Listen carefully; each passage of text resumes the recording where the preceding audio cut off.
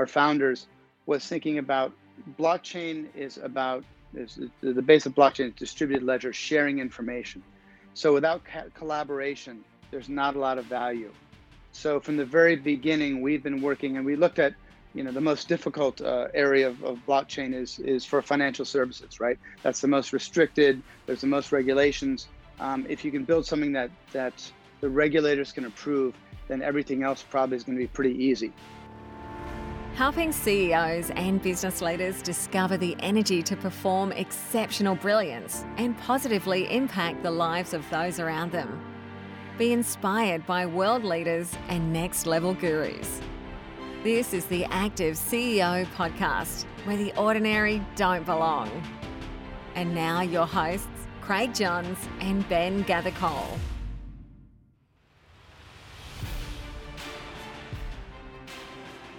On this episode of the Active CEO podcast, we speak with a person who is not afraid to challenge the status quo, build lasting cross-border relationships, and stimulate innovative thinking. He has spent more than 30 years working in China, Hong Kong, and Taiwan, making a difference in the cash management, institutional banking, financial supply chain, and distributed ledger technology sectors. During his time in Asia, he has held managing director and executive vice president roles at prominent banks such as Bank of Boston, Standard Chartered Bank Taiwan, Deutsche Bank in China.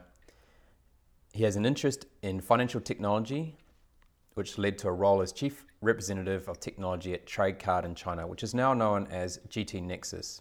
And since 2016 is the managing director and head of APAC at R3. R3 is a game changer and world leader in blockchain digital technology, creating the Corda Enterprise platform, which growing global ecosystem comprises over 200 companies and regulators on 6 continents, making it the largest collaboration of its kind in blockchain space. Growing up in the USA, he completed a Bachelor of Science and Masters of Science in Chinese Language and Chinese History at Georgetown University. He has also completed an executive study program in international management at INSEAD. Our guest has held board director roles at Taipei American School, Orbis Taiwan, and American Chamber of Commerce in Taiwan. He has used his experience and expertise to create, invest, advise, and mentor a number of startup businesses such as Liquiz, China Accelerator, and Verterati. He's an avid cyclist, supporter of his children who have lots of talent, and enjoys lecturing and speaking on cash management, financial supply chain management, fintech, and RMB internationalization. I'm excited to introduce you to a focused, determined, and active leader, Carl Wegner. Carl, welcome to the show. Thank you, Craig, and thanks for that great introduction. I didn't know I'd done that much. Well, it's great to have you on the Active CEO podcast. We first met in Taiwan back in, I think, 2004. And have enjoyed many great stories, laughs, and insights on the beautiful hills of Yangmingshan and north coast of Taiwan, which we'll talk a little bit about later in the show. You've had a long career in the financial sector in Asia. What was the spark that lit the flame to first study Chinese at Georgetown University and then make the move to Asia? Craig, that's a question I get asked a lot. And again, moving into financial services wasn't my original reason to study Chinese. My father was a professor, got interested in Chinese language and got me interested in Chinese at a very, very early age. Actually, I started studying just sort of a Saturday morning course when I was in like 7th or 8th grade. So really got interested in the language and the culture at the beginning. And then when I decided to apply to colleges, I thought, who would be crazy enough to be a Chinese major? Maybe that'll get me into a better college than I would normally get into. So I applied, and there's only a few colleges that had Chinese majors back then, and one was Georgetown. So I managed to get in the program at Georgetown. Yeah, and because back in that time, a lot of people were studying French or Italian or German, maybe Latin. So Chinese wasn't really one of those popular languages, so I'm not surprised to hear that it was really difficult to find somewhere to study. Well, and that also sort of set up me coming to Asia, because I actually came first junior abroad to study Chinese. Now that's always the best way to study a language is, be in the environment and meet people and meet friends. but I came originally as a junior to Taiwan to study Chinese. And then when I graduated, like you said, Chinese wasn't that popular. And I graduated in 85, and I went to look for a job and couldn't find one because everyone said, why would you learn Chinese? Japanese is the language of the future, right? That's when everyone was looking at Japan to be the world leader, and literally couldn't find a job in the States. So decided to go back to Taiwan and try my luck. And that's why I came back to Asia again a few years after graduation. And you've now been in Asia for 30 years, and it's made, it's where you've made your home. You've got your beautiful wife there, Anne, and raised two beautiful children.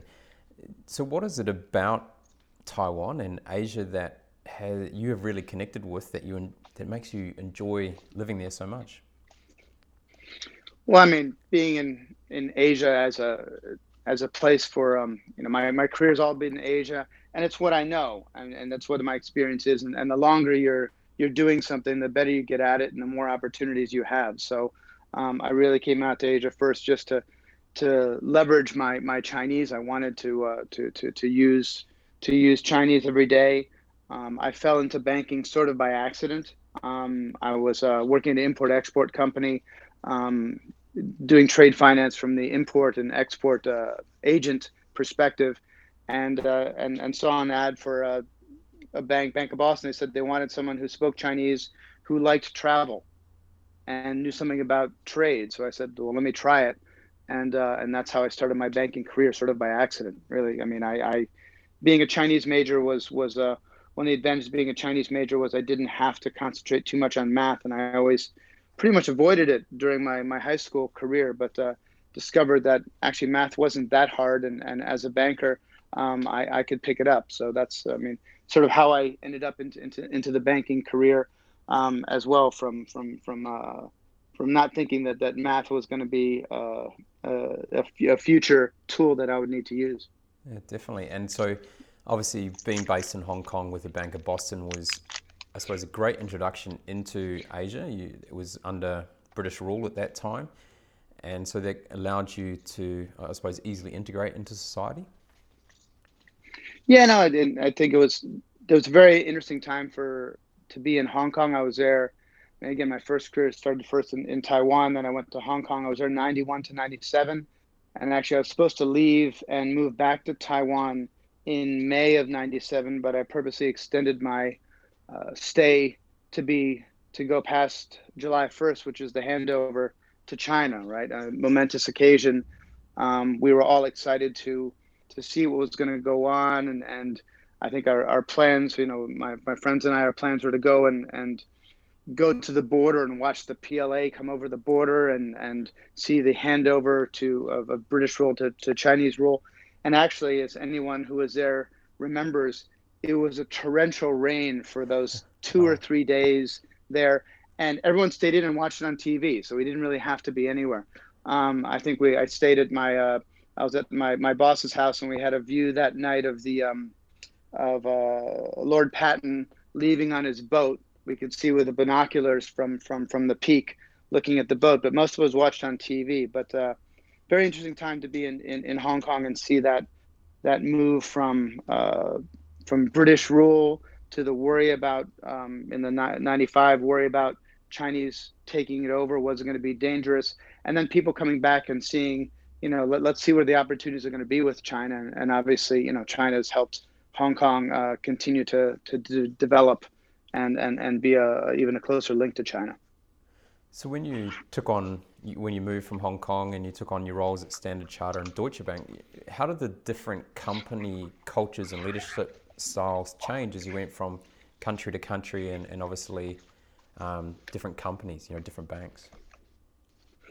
Well, I mean, I think the one thing that was easier for me is I continued to do a similar role in transaction banking. So, and that's probably similar among different banks. I think the job is about the same, but you're right, the culture is different, whether working at a British bank or a German bank. I think each one has sort of a different focus. Work with different kinds of people, but they're both international. And so you're working with Americans, you're working with British, you're working with Germans, you're working with locals from the different countries. And over the 30 years, they've been out here, before most of the management was expats, and now most of the management is local, right? So that change has also happened, right? There's less and less need for expats for a lot of jobs.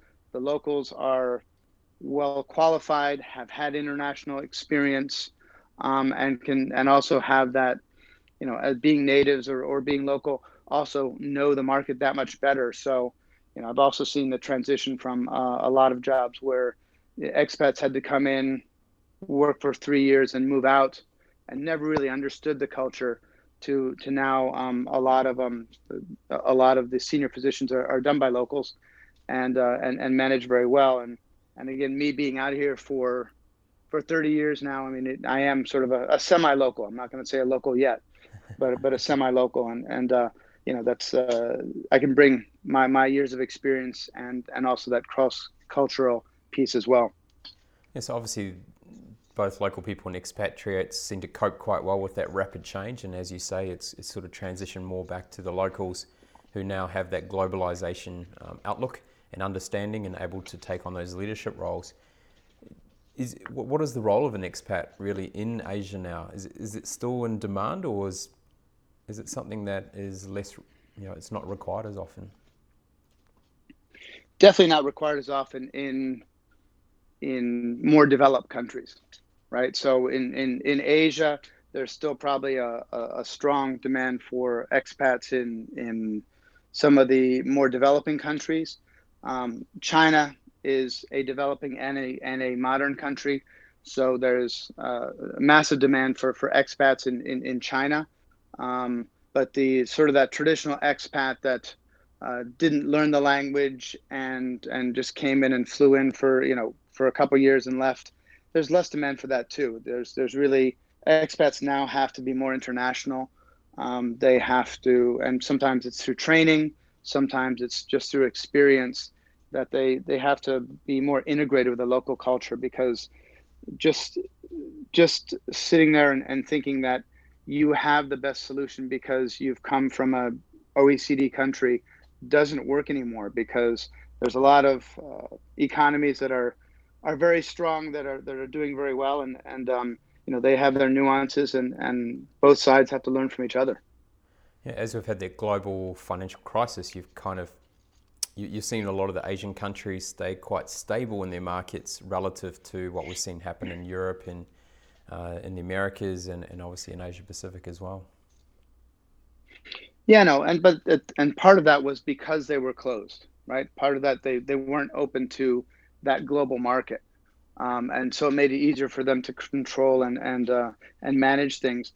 At the same point, they are moving to be more global. They want to become more global, and take advantage of the global market. So they're also having to learn how to manage the influences from any sort of global, the global influences. So the stock market goes down in the U.S., Wall Street drops, it affects everyone, right? In the global economy.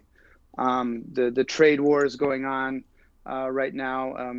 Disputes between China and U.S. obviously affects not just those two countries, but everyone who trades with them. So what elements of the business and country culture that you've experienced in Asia do you think that the Western world would benefit from incorporating into the way they do things? Well, it's interesting. There's the first thing is just understanding the culture, and I guess the first way is when you're listening to a deal, or when you're listening to someone speak, try not to ring fence them using your preconceived notions about how things should be, right? Be as open-minded as possible. So someone says, this is the way we do things. You say, well, that's not right. Well, maybe that's the way they've been doing things for a long time, for hundreds of years. And maybe that's part of their culture. And I mean, a colleague of mine from South Africa, and he says, sometimes facilitation payments have been around for hundreds of years, right? We can't say now that they're wrong.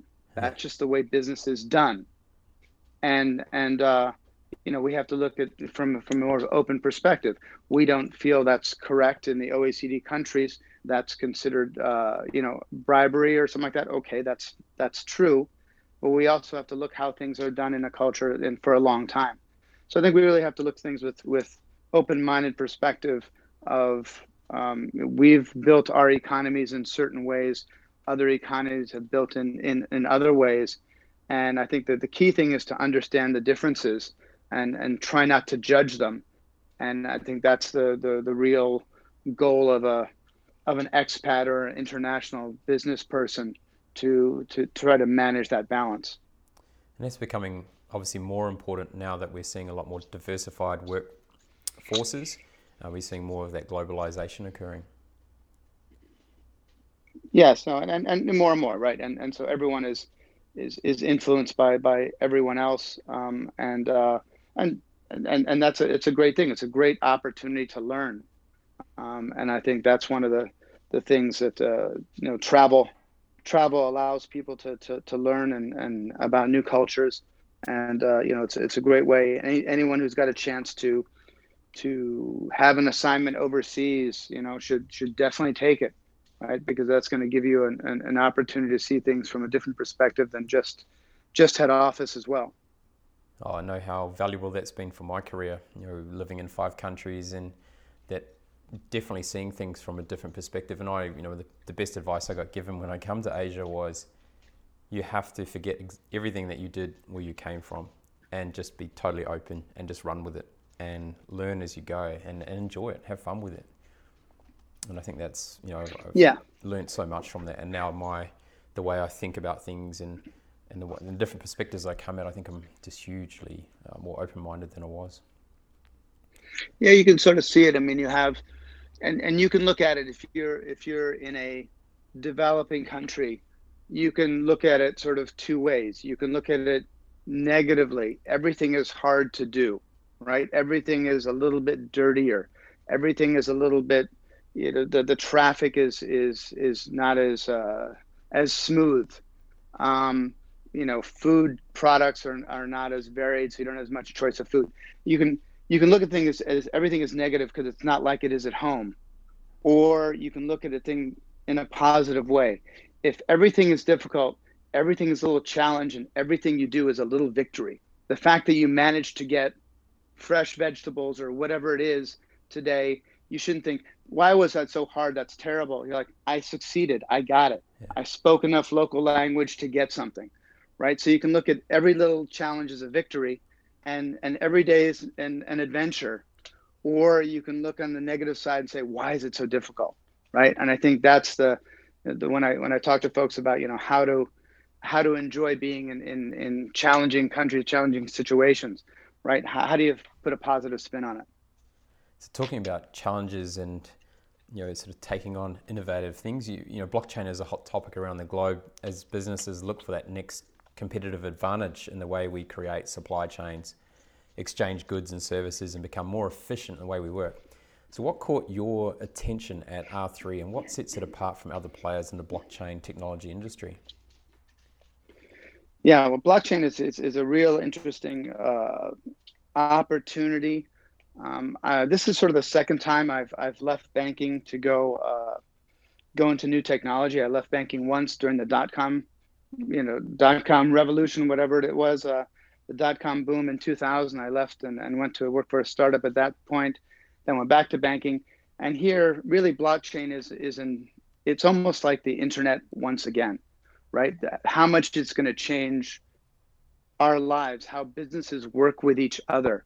It's really sort of like the internet in like 1996, 97, right? You had email, and that was an amazing tool, but you never thought that Uber would come out of the internet, right? All these other services that we think are ubiquitous, they think are just normal.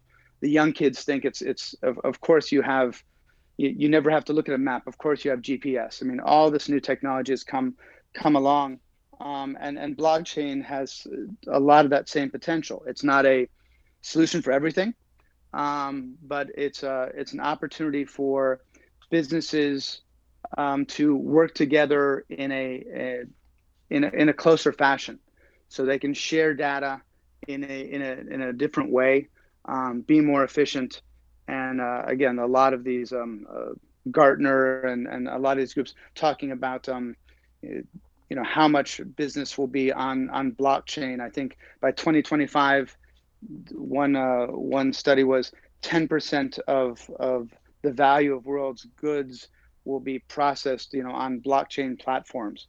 So, it's going to affect everyone in the next 3, 5, 10 years, and it's really interesting to be in a company like R3 where we're at the cutting edge of it. Yeah, so you have a very innovative model for generating funding. You've also forged a number of pivotal strategic alliances that have led to revenue growth and market penetration. Can you explain how the R3 has approached raising the necessary capital to allow advanced R&D and development of the Corda platform? Yeah, it's a really sort of a unique way of doing it, and it really goes to our founder when he started. Our founders was thinking about blockchain is the base of blockchain is distributed ledger, sharing information. So without collaboration, there's not a lot of value. So from the very beginning, we've been working, and we looked at the most difficult area of blockchain is for financial services, right? That's the most restricted. There's the most regulations. If you can build something that the regulators can approve, then everything else probably is going to be pretty easy. So we went for the hardest target first, got together a group of banks, and now we have about 120 banks and regulators, our members on the platform, working together and collaborating to learn about blockchain technology. And what we did early on was we went to our members, and now we have 40-some banks who are our members already. So we'd worked with them for a year and a half, and asked them, would you want to invest in us? And it's a great confirmation of their trust in us that, over 50% of them, I know the exact number, over 50% of them, of our members at that time decided to invest in us. And so therefore they're investing in us, in this technology. And for a lot of our services that technology companies are building on our platform, they're the end buyers. So they've invested in Corda, and they're going to buy products built on Corda in the future. So it's a nice virtuous circle that, and again, it started out from our founders thinking in the beginning, this has to be a collaboration, has to be a consortium. From the very beginning, about a third of our members were almost prescribed from Asia, Europe, and the US. So we've always tried to be international. And that also makes it more acceptable for the global financial community to accept it. It's not just one bank, it's not just one country trying to influence this. This is a global collaboration. Definitely taken on a big challenge. So for the listeners who probably don't quite grasp what digital ledger technology is and kind of the power of Corda, do you have an example that you could share that would allow people to understand a little bit easier? I guess a simple way is if you and I were doing business together, and you sold me $50 of vegetables, right? On your Excel spreadsheet and my Excel spreadsheet, we'd actually have two sides of the same transaction. Yes. Right? You've shipped me the vegetables, and I owe you $50. Now, our accounting departments right now have to verify that yes, did we receive the vegetables? Do I really owe him $50? Did I ship the vegetables, et cetera? Right? So there's two sets of the same information. What distributed ledger technology allows is basically those Excel spreadsheets to overlap. So where we do transactions together, we can share that data. And if we share that data, there's no need for reconciliation because we're looking at our own database, right? So it's a lot of this blockchain. It's not new technology. It's older technology used in a different way. But now putting it on a cloud or on a system, if we can share data together, it makes both of us more efficient. There's a smaller database because we mutualize the cost of the database, but we mutualize a lot of the processing. And so we can share processing, we share data, and it's a lot more efficient. So just something like that, where we can do business more efficiently instead of having two accounting departments spending days to reconcile. We're all looking, what I see is you see, and that's the truth. So we see things together.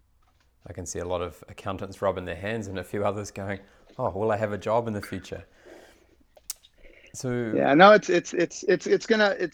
but there's new opportunities coming out of it as well, right? And so we're already thinking ahead about some of the new job opportunities that are going to be coming out. Managing your own data, right? Maybe you don't have your data all sitting, your browser data all sitting with Amazon. Maybe we call it self-sovereign identity. Maybe you control the data, your browsing history, and you can sell it to Amazon or eBay, wherever you want to use your they need your data. They want your data. Maybe you can manage in the future yourself. So that's a whole nother self-sovereign identity. Your identity broker could be a new job. So there's a lot of things, and again, a lot of we haven't figured out yet, right? There's a lot of new opportunities that are going to be around the horizon, and we hadn't just like in the internet, took about 20 years for the internet to really come to the point where it is now. We're looking at blockchain maybe about 10 years to get to those Uber type moments. Yeah, so every problem, there's always many opportunities, isn't there? So I suppose what is the major security and legal puzzles that blockchain technology are facing and having to now overcome? I mean, that's a real great question. That's why actually from the very beginning we started working with the regulators. We also have we have a legal center of excellence. We work with a lot of lawyers because this is, code is, written by someone, and you're going to have to make sure that code is correct. But code doesn't really, in our position, code doesn't really replace laws, right? Laws are still there, and someone is going to have to make a decision on, was that smart contract written properly? Was, how do you unwind things? How do you litigate things? So those aren't going to go away. So we work with a lot of regulators to help them understand how the central banks, how they're going to have to change their rules, how they're going to have to adapt their rules to facilitate this new technology. Just like they had, rules had to change for regulators when they had to accept faxes were real data, right? Emails are real data, right? So this is again a paradigm shift in how data is shared, and we work a lot with the regulators to help them understand. When we do projects with the regulators, it's almost 30% technology, 70% research, and the legal firms as well. They're going to have to learn on how to support this. So it is a journey, but it's quite interesting because it's merging compliance and technology in a way that hasn't been done before. Fascinating. So just moving into a new track now. So you've spent a lot of time in recent years investing, advising and mentoring in the startup space. What draws you to supporting and helping creative ideas get off the ground? It's so much fun to be able to share your knowledge and give advice. And I do a lot of this mentoring, whether it's blockchain or other ventures. And I try to sort of say, I can be very negative on a company that pitches an idea sometimes. And I'm saying, I'm not a negative guy. I'm a very positive guy. I'm trying to find the good part in it. But I've done this long enough to see that here's a gap. Here's something you haven't thought about. And just because you have incredible energy doesn't necessarily mean it makes sense, right? You have to think practically. And I saw this in the dot-com boom. I went to a company that actually had a business model and it survived. A lot of my friends went to ones that said, oh, it's okay, we won't make money, but we'll make it up on volume. Well, no, you don't, right? You still need to have a way to make money. And here in the blockchain space, it's also, we're going to put it on blockchain. Why? Well, because we're going to make it on blockchain and people will like it. Is there a real reason? Blockchain is a tool. Technology is a tool. And so sometimes and again, I'm not a technologist, but I can sort of in a general foundation make some comments. But being able to work with young folks, they have all this energy, and have these great ideas, and help them adapt them. Sometimes throw it back and come back again. But it's a lot of fun, and again, you get new insights on things as well, and it makes you think about your existing business in different ways. So how would those that you're working with in the startup space, and also those team members that you're working with, say in R3, describe your leadership style? That's a good question. I guess I'm pretty down to earth, pretty collaborative. It's always dangerous to ask someone what other people think of you, right? You should ask someone else. But no, I mean, I like getting my hands dirty. I'm not going to pretend something I'm not, and if I don't understand something, I'm always happy to have someone teach me. Right? There's a old Chinese saying, if three people are walking together, one of them should be my teacher. Right? You can learn from anyone, right? And whatever age they are, whatever background they have, there's always something to learn. And that's why I enjoy working with folks. And I think anytime I work with anyone, we're all learning together. It's a great approach. So you're an avid cyclist. What attracts you to the sport of cycling, and why is Taiwan such a phenomenal place for cycling? Of course, that's something we could talk about for multiple hours, I'm sure. Mostly on a bike, sitting next to each other, going up a hill. I mean, no, cycling is started cycling about 10, 12 years ago. Again, I cycled when I was a kid and stuff, but in Taiwan, and Taiwan is an amazing place for cycling. You have, from my house here, in half an hour I can be on the river or on the top of a 1,200 meter mountain and right near my backyard. Taiwan is not a lot of flat cycling, that's for sure. It's a lot of hills, mountains, and the drivers are generally used to motorcycles, because again, over the last 20 years, Taiwan has moved from mostly motorcycles to mostly cars. So I think Taiwan, in some ways, it's they're used to seeing two-wheeled vehicles, and as well, Taiwan and the government has spent a lot of money building tremendous amount of bike lanes and bike paths all over the city, and actually there's sort of a rite of passage for people to ride around the island, right? It's about 1,000 kilometers around the island, and they have designated bike lanes. Every police station on the road there has in every police station they have water, they have tools, they have a pump, right, to help you as if you need a breakdown or something like that.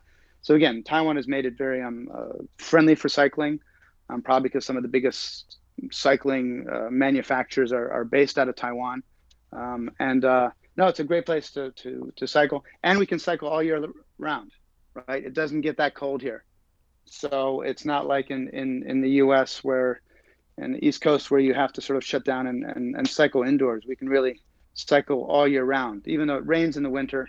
You can still get out there and cycle, and I think that's what I learned from you. You were saying if it rains, you can still get out there. I used to say, I'm going to stay in dry, but you got to be ready for. If you're racing, you got to be ready for when it's wet too. So you got to learn how to cycle when it's wet as well as when it's dry. Yeah, I still think it's my favorite place in the world for cycling, and it's got so many options, so many opportunities. The roads are amazing, and it's just been phenomenal to see, since I first arrived there in 2004 and going back this year to see the growth of people out cycling or running or getting fit. So there's been a massive sort of health and fitness boom over the last decade or decade and a half, which is awesome to see. It's quite inspiring when you're there, and you feel really pumped up and motivated every day. Yeah, I mean they got really smart. They built a lot of parks along the rivers, which used to be flood a lot, so they corrected the flooding. And they built along these parks along the rivers that have basketball courts and soccer fields but all these amazing bike paths, right? So you can get almost anywhere on a bike path, and you see a lot of people, and they have the rental bikes as well, right? You can rent at the subway stations and things like that. But yeah, you see everyone especially on those U bikes. It's the local biking system. And whenever I see someone on those U bikes, anywhere they're riding short, a little bit longer, and the bikes are not that great. They're sort of clunky because they have to be safe and can't break down. But everyone is cycling around. There's a smile on their face, right? Yeah. When you're cycling, everyone's always happy, right? And you see more and more people on the street. Anywhere you look, there's someone cycling, and it's a great thing to see. So the active, healthy lifestyle, is that something that is part of the culture at R3 where you work? Yeah, I think so. Our CEO is and the top team are quite active. I know in the bigger offices they do runs together and some community runs and things like that. But I think it's a lot of it's again individuals. We're all spread around the world. We're only about 180 person company spread around the world. So a lot of us only meet each other when we're traveling. And then we try to do things together, and very often we see each other in the gym in the mornings, that's for sure. So you're talking about traveling, I think you mentioned earlier before we came on the call was you've traveled upwards of 250,000 miles this year. So that's a lot of traveling and a lot of time spent in hotels and in new environments. So how do you keep your fitness and health on track? Yeah, no, that's a real challenge, right? Because especially if you do arrive real late at night and the next morning, you want to get some sleep, and it's that balance, right? Sometimes you need to sleep, sometimes you need rest, but sometimes you got to pull yourself up and go to the gym. I mean, I try to exercise, every other day or so, whether I'm on the road or not. And usually it's going to the gym. If I'm in a city where I know someone, I may try to borrow a bike and go for a bike ride. And again, going for a bike ride or going for a run in the city is the greatest way to see more of the area around your hotel, right? And see more than just what you see. So, and it's a great way to see cities, meet people. You get out there early in the morning. But it's sometimes hard with the travel and a lot of flights. And I think you have to balance, sleeping, exercising, and the one thing, especially with all the flying I do, is drinking a lot of water, right? You got to keep hydrated no matter, especially on those planes for long flights. Being hydrated is something I constantly have to remind myself. And have you got much self-control with the breakfast buffet? Yeah, not over the years I've gotten better, right? It was always when I first was in Asia and ate mostly Asian food at home and get out the hotel with a breakfast buffet. This is amazing, right? And eggs and bacon and hash browns and everything. And nowadays I skip it quite often and maybe just get a little fruit or even just sometimes skip breakfast and do a little mini fast for part of the day. So we all know smart people have great answers, but the best people have great questions. So when was the last time you did something for the first time? Last time I did something for the first time. It's almost not every day, but right now as a management team, we've decided that we have to put our money where our mouth is. And actually we've committed as a management team, and now I'll say it on the air, so we'll have to really get this done, is we're all going to learn how to code. So we're all going to learn how to coding and build a Cord app on our Corda system. So that'll be something completely new. Last time I did a little programming was probably 1988 and on DBase 4. So we're going to have to learn Java and learn coding. So again, a little bit scary, but also invigorating, right? Doing something completely new that definitely out of your comfort zone. There's nothing better or, as you say, invigorating than being out of your comfort zone and testing your boundaries and your ability. So I look forward to seeing how your team does on that one. So what is the one question that probably sits in your mind quite often or comes back to you that you would love to solve? Love to solve. That's of course a really tough question. What to solve? I'd love to.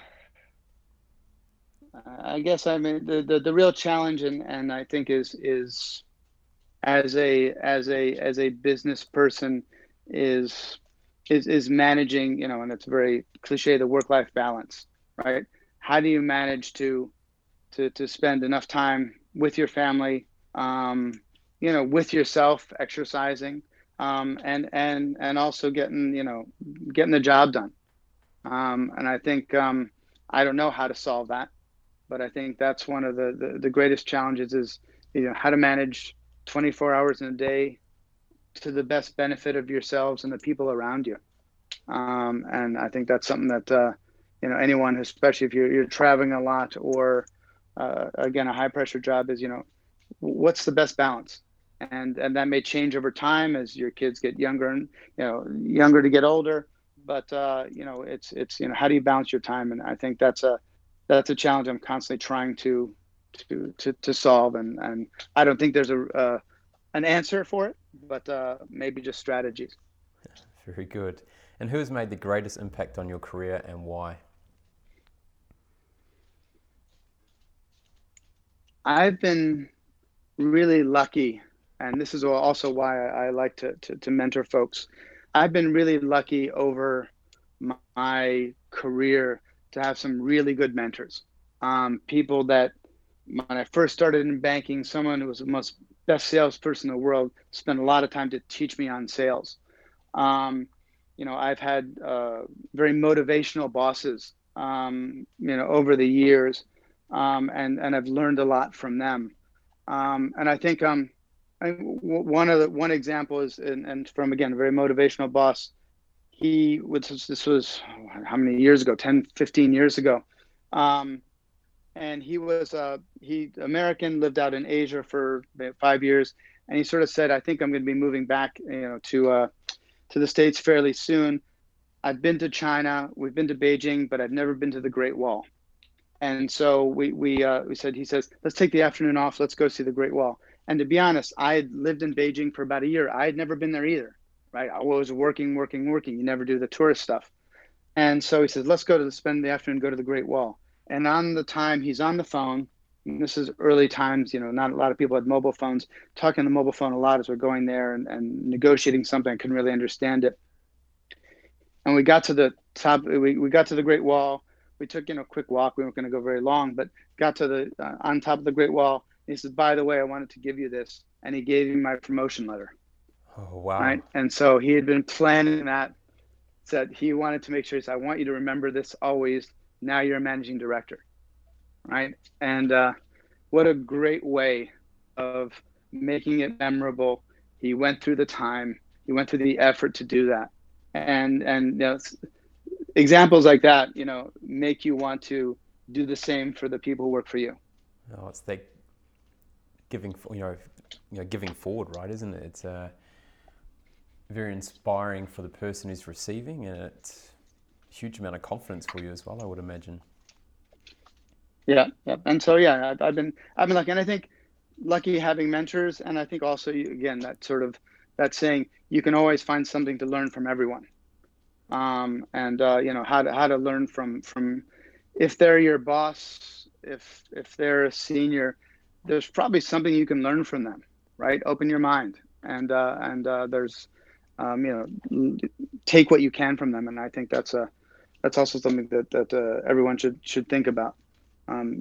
Whatever age you are, you always think you have it figured out. Let's be honest, right? When you're 20, you think you've got it all figured out, and the old guys don't get it, right? When you're 30, 40, 50, it's only maybe in your 50s or 60s realize maybe these older folks actually have something because they're still around, right? But as you're growing up, you always think you've got it figured out, and actually, people have been around for a little bit longer. There's always something you can learn from them. So, Carl, it's been an absolute pleasure speaking with you today, giving us some really good insights into your life over the last 30 years in Asia, how you've coped in working in different industries, falling into the financial sector and seeing how that's evolved over time, transitioning into new technologies with blockchain and all the, I suppose, challenges that come with that and how you're overcoming those. And I just love the ambition of the company you work for, R3. It's like, let's find the toughest challenge And let's take that on, because if we know we can do that, anything can be done. And I think that's really special. You obviously, you asked that question around trying to find that balance in life. But it seems like you've got it pretty well sorted with your ability to get out and cycle, and you're thinking about your health quite often. And obviously I've seen that firsthand with you, and how you and your family live a really good lifestyle and a healthy, fit, and very balanced in the way you look at things. So I congratulate that for you. So thank you very much for sharing your wonderful insights, your wisdom, and your story. Thank you very much. Well, thanks, Craig. And yeah, it's been a pleasure, and it's been fun to chat. And again, I really enjoy these podcasts. So I'm looking forward to hearing some more in the future as well. And hopefully this also adds to the library. Thanks, Tom. Today's Active CEO Wellness Tip is about a fitness friend. We all know that at times motivation really struggles, and the heavy scheduling and timelines, really tough gig. But let me tell you, if you've got a trusted friend, whether it's within the workplace, whether it's in the family environment, or someone outside of that, and you schedule time with them, then that's that commitment to get out and actually do something. You don't want to let them down, right? So if you've made a commitment to go for a walk at 6 o'clock in the morning, and you've committed to that, it's really hard for you to back down. You feel really guilty if you try and back out of it. So it's important to make that, find that workout friend that really works with you. They're fun to be around.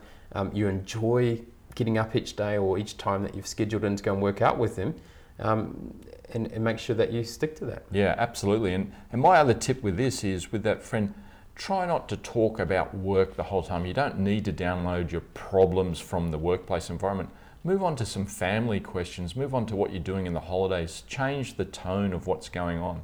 Talk about a book you've just read. Talk about a book, the movie you've just been to, what you dream of doing in the future. It's just a really fun time to do that. And so maybe if you're not sure who to ask, you may want to write down a list of your friends who love to exercise, and then mark down whether they are available to meet on a regular basis when you are, and supportive of the goals and where you want to go. Yeah, and it could be as simple as just putting the call out to your friends on a group text. Hey, I'm looking for somebody to walk with on Tuesday morning at 7:30. Anybody free? And you'd be surprised at who's going to jump on. You've got to love social media these days. It's a great place for doing it.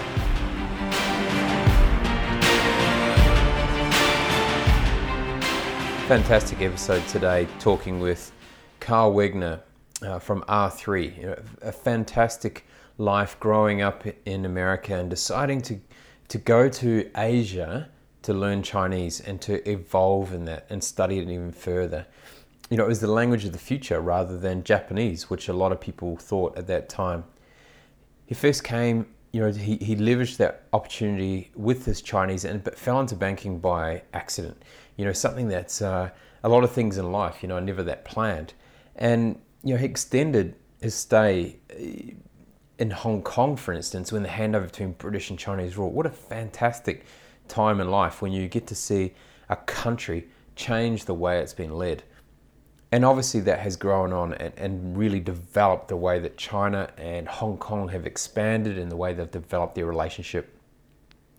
He talked a lot about blockchain technology and it being a tool for the future. And it's fascinating to see what R3 are doing in the space and the financial sectors, where they're bringing together some of the world's greatest banks and largest banks who have all invested into this platform that's allowing them through Corda to speed up the way that transactions take place. So pretty amazing. They didn't decide to start at the bottom of the food chain when it comes to blockchain. They went right to the top. Let's go for the biggest challenge, and then we'll be able to work out all the other stuff much easier in the future. And so, it's going to be fascinating to see what happens over the next few years as Corda evolves and we start to see that instantaneous international bank transfer occur. That power to have on the same database that both sides can see it without any security risks. And so there's just one ledger. So that's pretty amazing. That's a game changer. That whole paradigm shift in the way that data is shared. So, great insights into the way Carl leads his life. He obviously stays really active. He loves to cycle. And it's fascinating that the CEO and executive team of R3 are right into their health and wellness, and they tend to run a lot together. And obviously, they're spread out all around the world, but when they do come together, there's a big challenge of keeping fit and getting into the gym and doing stuff together. This is the Active CEO podcast, where the ordinary don't belong. Join the Active CEO movement by visiting www.nrg2perform.com.